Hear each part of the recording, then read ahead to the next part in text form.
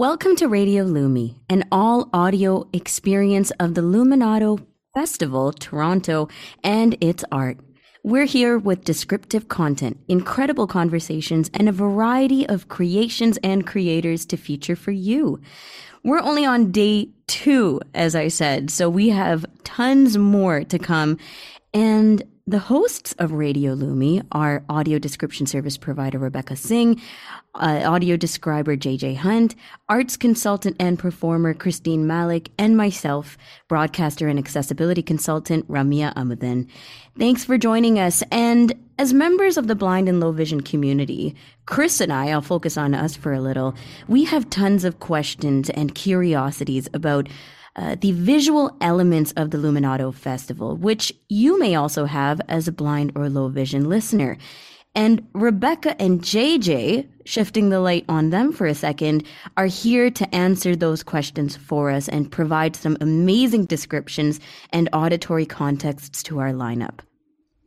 Radio LUMI is a packed project, so many moving pieces, and we want to give a huge thank you and shout out to David W. Bennett for the generous support that's made Radio LUMI possible and ongoing for us. This experience has been and is incredible, and we're so happy to be sharing it with you.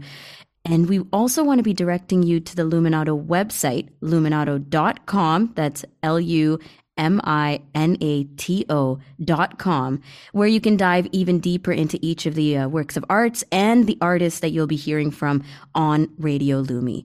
For tonight's programming, join us from now till 11 p.m. Eastern Time for great Luminato Festival content being featured on Radio LUMI. This is this accessible, inclusive audio experience filled with captivating audio descriptions, focused conversations about art, and incredible art experiences themselves. I want to go through tonight's lineup for you. You heard our festival land acknowledgement put together by Luminato that kicked off our programming.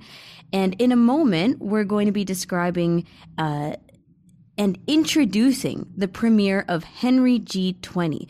This is a powerful feature with riveting audio and immersive elements, and there's lots to dig into here. That's in a moment. Following that, you'll be hearing the conversation between award-winning artistic producers Umberine Aniet and Christine Brubaker called Illuminating Ideas. Fascinating discussion and background on why they've created the things they've created, how that came to be, and really how it sits with them individually. But I also loved hearing about the collaboration. So that is going to be a treat. And then we'll be tuning in live to the police accountability debate being held at the Small World Theatre in downtown Toronto. And we'll be receiving live description throughout this debate by audio description service provider Rebecca Singh, who is on location right now. So we're going to get so much info from her, details. I'm assuming some background noise. It's going to be really a lot of color for us here on Radio LUMI, and I love any kind of location features. And to wrap up the night, of course, we have our Guided by Starlight episode, Discovering the Divine. And that will be the way that we end every Radio LUMI night with you, with a Guided by Starlight episode that includes music, performance, as well as conversation with some amazing musicians and artists. So let's get to today's highlight, the world premiere of Henry G20. Tonight, we introduce this world premiere of Christine Brubaker and Konstantin X. Anastanakis' Henry G20, produced by the Henry G20 Group, co-commissioned and produced in association with Luminato Festival Toronto and the Bentway Conservancy. Supported by the University of Calgary, Henry G20 is a combination of audio and augmented reality. This is what makes it super interesting to talk about and to describe as well. The audio elements are brought to us in the form of pod plays. And then there's the augmented reality experience, which we got into a little bit last night. Rebecca and I gave you a tease of the armchair experience, which is aka the full walkthrough of the Henry G20 app. There's a ton to discuss there. I'm not going to get into it right now, but tune in Sunday because that's when you'll tune in for that full armchair experience of the Henry G20 app. You don't want to miss it because it is incredible work and incredible description. So, Henry G20, what exactly is this project talking about? Henry G20 freely adapts Shakespeare's Henry V for a bold retelling of the conflict between the police and protesters during the June 2010 G20 summit. I was going to say the Henry G20 summit. No, the G20 summit in Toronto. So through this mobile app of Podplay and augmented reality experiences, Henry G20 addresses these unanswered questions from that faithful weekend when hundreds of people, both protesters and innocent bystanders, were detained as part of the largest mass arrest in Canadian history. Director and playwright Christine Brubaker conceived of this adaptation of Henry V in 2014 at the Stratford Festival during her time in the Langham Directors Workshop. And Brubaker was inspired to use the framing of Shakespeare's epic battle to challenge the prevailing narrative around the G20 protests of burning police cars and anarchic thugs. And the G20 summit, the Toronto summit, was a meeting of international heads of state held in June 2010, as I mentioned, which aimed to address the state of the world's economy in the wake of an ongoing global recession. And while these meetings were taking place inside the safe space of a convention center, much of what grabbed the world's attention, on the other hand, took place outside on the streets of Toronto. And a fence had been erected dividing Toronto's downtown into public space and no access zones.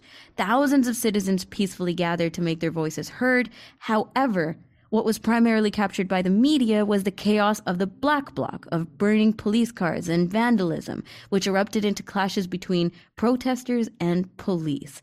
By the time the G ended, over 1,100 bystanders or people were detained and arrested, making it the largest mass arrest.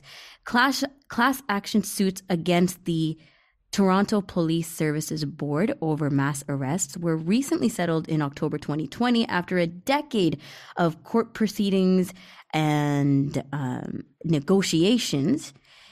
And then going back to Henry G20, these are the questions, these are the situations being addressed. And, there's a lot of pause, reflect, understand, even if you weren't necessarily there or don't remember or think, oh, that was over a decade ago.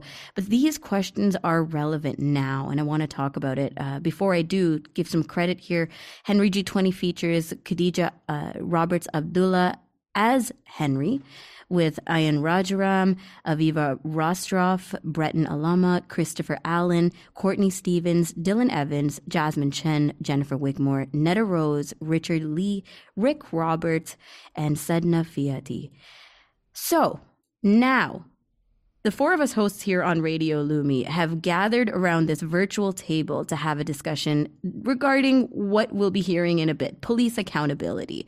And this is a topic that's absolutely palpable right now. It surrounds our social and political atmospheres, and I feel genuinely that it's deeply rooted into our societal and psychological structures. So we want to kick things off here. Chris, JJ, Rebecca are joining me. And let's go back to the roots of the Henry G20 project, you guys. First of all, thank you for joining me in this discussion. I thought it would be very fascinating to hear from all of you and not just myself. But how many of you remember the G20 summit that took place in Toronto? I'll start with you, Rebecca.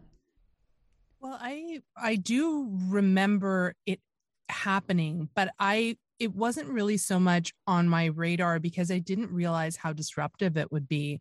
So I knew it was coming. There was some stuff happening outside of Toronto, but I was sort of staying away from the downtown core. And it was only after the fact where I actually knew people who ended up being detained that its sort of destruction became evident, what its effect on the city and the people. Right. And JJ, how about you? Yeah, I was living in Toronto then, as I live in Toronto now, and for me, almost all of my memories are not surprisingly about the police protester interactions. Right, I remember the smaller rallies and the protests leading up to the G20, and I remember this threat of rioting, this those black bloc tactics that protest groups were going to be using. The press kept talking about that incessantly, and then I remember when the police cars were on fire in the streets. I mean, that was a real stunner for a city that likes to think of itself as Toronto the good, right? And then, of course, the extraordinary response from the police, which seemed really extreme, even in the initial stories and images. Everything about it seemed extreme to me. That's what I remember, is how extreme the whole time felt.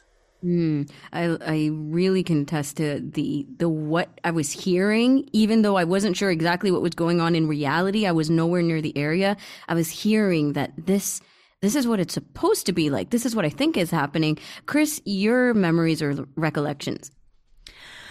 I don't think I was paying as close attention back then, and I try to ask myself now why that is. And I think that the events of the last few years have made us all more conscious about our why we protest, when we protest, and what happens when we do that, and the role that police have in our day-to-day lives. And so, kind of like JJ, I remember being really shocked by this drama happening in our city, but also really confused, because I definitely felt like I was not understanding the essence of what was going on, either inside the convention center or on the street. It was all pretty mysterious for me. Yeah, and I want to come back to that as to how we usually, as blind or low vision people, feel about things like that, and how we deal with the confusion of what exactly is happening. But on Sunday, as I mentioned, Rebecca Singh is going to be describing the visuals that come with the Henry G20 Summit, the depictions during our armchair experience of the Henry G20 app. And JJ, have you had a chance to describe some of the police interactions and political atmospheres to a blind or low vision audience? I have. In about mid 2020, Christine and I covered some of the Black Lives Matter protests in the US and the protests that were around the world for our Talk Description to Me podcast. And one of the first things we discovered was that there was a real disconnect between the way police officers were dressed and armed at those protests and the way that many folks who don't interpret the world visually thought they would be dressed and armed. So sighted people have watched police uniforms evolve and become more militarized over time through TV dramas and news footage and even daily interactions. But those changes are rarely, if ever, described. So when a newspaper reporter says that, or a newspaper on TV, a reporter on TV, for example, says that 100 police officers are on the scene, people who don't interpret the world visually, they might imagine that that means 100 police officers wearing collar shirts and khakis with a holstered pistol on their belt are there, like figures that look more like the 1950s neighborhood beat cop or something.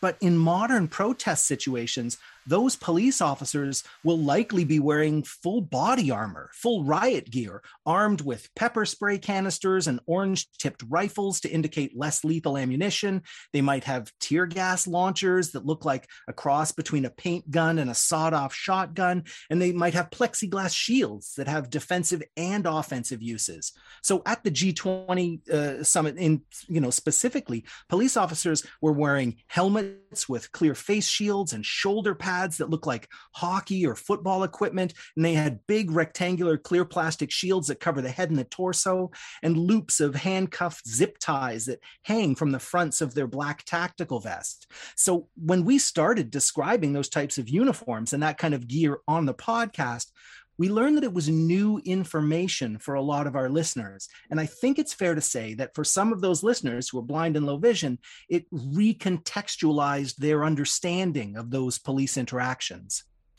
Yes, and this is why I deliberately use the word psychological. It's rooted into our psychological presence, because that shifts so much. Even your description right now of this is what you may have thought, but this is what it actually is. It's like, oh, the situations seem more violent, more, scary, as opposed to, okay, the police officers are just, checking out the situation, making sure the protests are going okay. That is, what a change, right? And Chris, as a blind person, what do you feel is powerful, in your opinion, about what went on or goes on with protests in terms of description? Is it different when you hear it described versus actually being present at the scene? Well, being at the scene is a lot more scary for sure. And I think that hearing them described, actually, if I go to a protest now, having heard some descriptions, I'll probably be more scared than I used to be. And luckily I've only, I've been to peaceful protests, but there's always, it's kind of like a background noise of knowing that protests are a place where dramatic and frightening things happen. And so there's, even having been at protests, there's so much going on visually that I don't know about. There's signs and people moving and police presence and bystander reactions, and all of those things never get described. And so even if you're watching something on the news, they'll show it, but they never describe it. And so having had access to audio description of protests is incredibly powerful and alarming. But I also think it helps me to contextualize what's actually going on versus kind of hiding my face and not really knowing how violent or dramatic those things can be. So knowing how the police are dressed, knowing what it looks like when someone gets pepper sprayed, that stuff is hard. It's hard to hear. Of course, it's much worse to endure. So it's hard to hear, but important to know. And it makes me able to make a bit more of an informed choice if I do choose to put myself in the physical space of a protest. Do you feel like it adds to the desensitization? I feel like you're kind of touching on that. If you don't have it described and you kind of know what's going on, but you're like, well, I have no idea what the situations are like, and let alone actually think enough about that to express it. Does it add to the desensitization we have of protests and news items in general, I guess? I think that a sighted person is much more vulnerable to that, because you might take in, 30 quick images in a day and then you sort of become desensitized. But to listen to a description of one protest could take half an hour. And so that is so immersive that I don't know if it's possible to become desensitized in the way that a sighted person would by continuously looking at images. I really think the process of dissecting an audio description and spending the time it takes to do that and using all of the words prevents the kind of desensitization that a lot of sighted people can be prone to by looking at images repeatedly. And speaking of words, JJ, I'm always thinking, and Rebecca as well, I'm always thinking about the language used in description. I really, really pick it apart if I get chances to re-listen. And as well as the stance of the describer in context with the material being described, right? So with police and protests and these kind of elements, do you get caught up with the language, JJ? Yeah, you have to be so very careful. You always have to be precise with your language in description. That's part of the gig. But, when you're describing something that has real world consequences, it means something different to use the wrong phrase. For example, if I'm describing a sitcom scene and say that Ross shoves Rachel instead of Ross bumps Rachel, that's a mistake. But a description user, what are they going to? They're going to be a little confused. They might think poorly of Ross, but there are no greater consequences than that. If I'm describing a police interaction and say that a protester shoves an officer instead of a protester bumps an officer, that's entirely different. That's going to have a serious impact on how a description user will interpret the police response and perhaps everything that follows. So accurate language and judicious neutrality are really extremely important when describing encounters like these. Absolutely. Rebecca, The topic of police accountability is a delicate one for many communities and many people. And the voices, of course, feel like they're getting louder and louder. We're living in this space right now, the world, where I feel like we're talking about it a lot. We're understanding, we're realizing, we're seeing videos, and getting videos described for us of things that are going on that we're like, what is happening? Is the Henry G20 project and the timing of it, does it feel meaningful in this sense to you? Mm-hmm. Yeah, it really, really does, because I feel like in the wake of these sort of increased calls that we hear to defund the police, the way that police interactions are being woven into a more sort of diverse set of conversations that society really is having right now. And the fact that here, in Ontario for sure, and many other places, governments are actually going in the opposite direction and putting more money into police budgets. I think it is really important that we keep being reminded of what the consequence is, because it's one thing to see, it's one thing to think about, okay, I budget as a number, okay, that budget went up, but it's another thing to be reminded of or to experience how that is actually used on the ground, right? Like,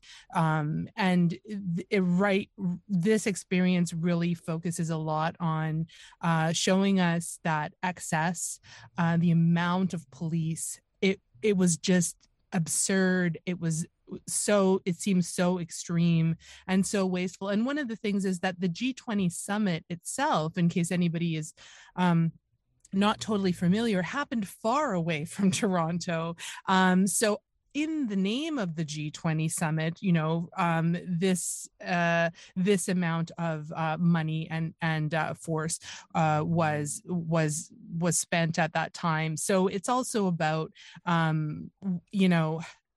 how it's about like people who are protesting something or demonstrating for a reason, having the ability to do so, and for the police force not to be necessarily militarized against them. It became really clear to me as I was working on this project that so much of the actions that we experience through the story, which is based on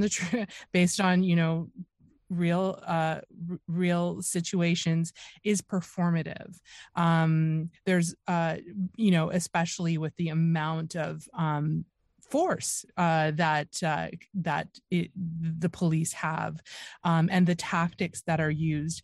And so I think having that reminder is really important and helps us not to forget the past as we continue to have these discussions. And I think it's just a really interesting area to sort of explore and look back on what happened then in that G20 time, because we're a little bit further away from the heat of the moment, right? Maybe now we can go, oh, what was actually accomplished, yeah. Yeah, no, that's a really good point, because, and especially with a lot of us around the table kind of having said, I'm not really sure what happened at the G20 summit. I kind of remember, or I knew it was happening, but I don't feel like I was in it. And I especially don't feel like I was in it at all. And because of that, and fact that this was such a huge event and hugely impactful, I think that the way that the G20, the Henry G20 project kind of gets into it, putting that immersive element back in, if you will, for those of us who didn't get to experience it the first time or have no clue what that must have been like for people who were actually in it, is just really, really powerful. So I'm very excited for the armchair experience, if you can't tell. Thank you guys so much, JJ Hunt, Rebecca Singh, and Christine Malik, all three of you, for hanging out in the virtual roundtable conversation and giving us your 2 cents and opinions on the police accountability side of it, and prepping us for the police accountability debate that we'll be hearing shortly. I appreciate it. Great to be here. Cheers. Thanks. Thanks, Ramya. And next on Radio Lumi, we're going to be listening to Artists in Conversations. Award-winning artistic producers Umberine Aniette and Christine Brubaker have an engrossing discussion about themselves, the projects that they worked on, and the impact of some of their incredible artistic involvements. And we're calling this Illuminating Ideas. And of course, Christine Brubaker, her hand in the Henry G20 project comes out in this conversation as well. But the whole thing is just absolutely fascinating because you're getting the background, you're getting the behind the scenes, and you're in a way kind of getting it before here on Radio Lumi we get into the actual projects themselves. Then we'll be tuning in live to the police accountability debate being held at the Small World Theatre. Here is Artist in Discussion.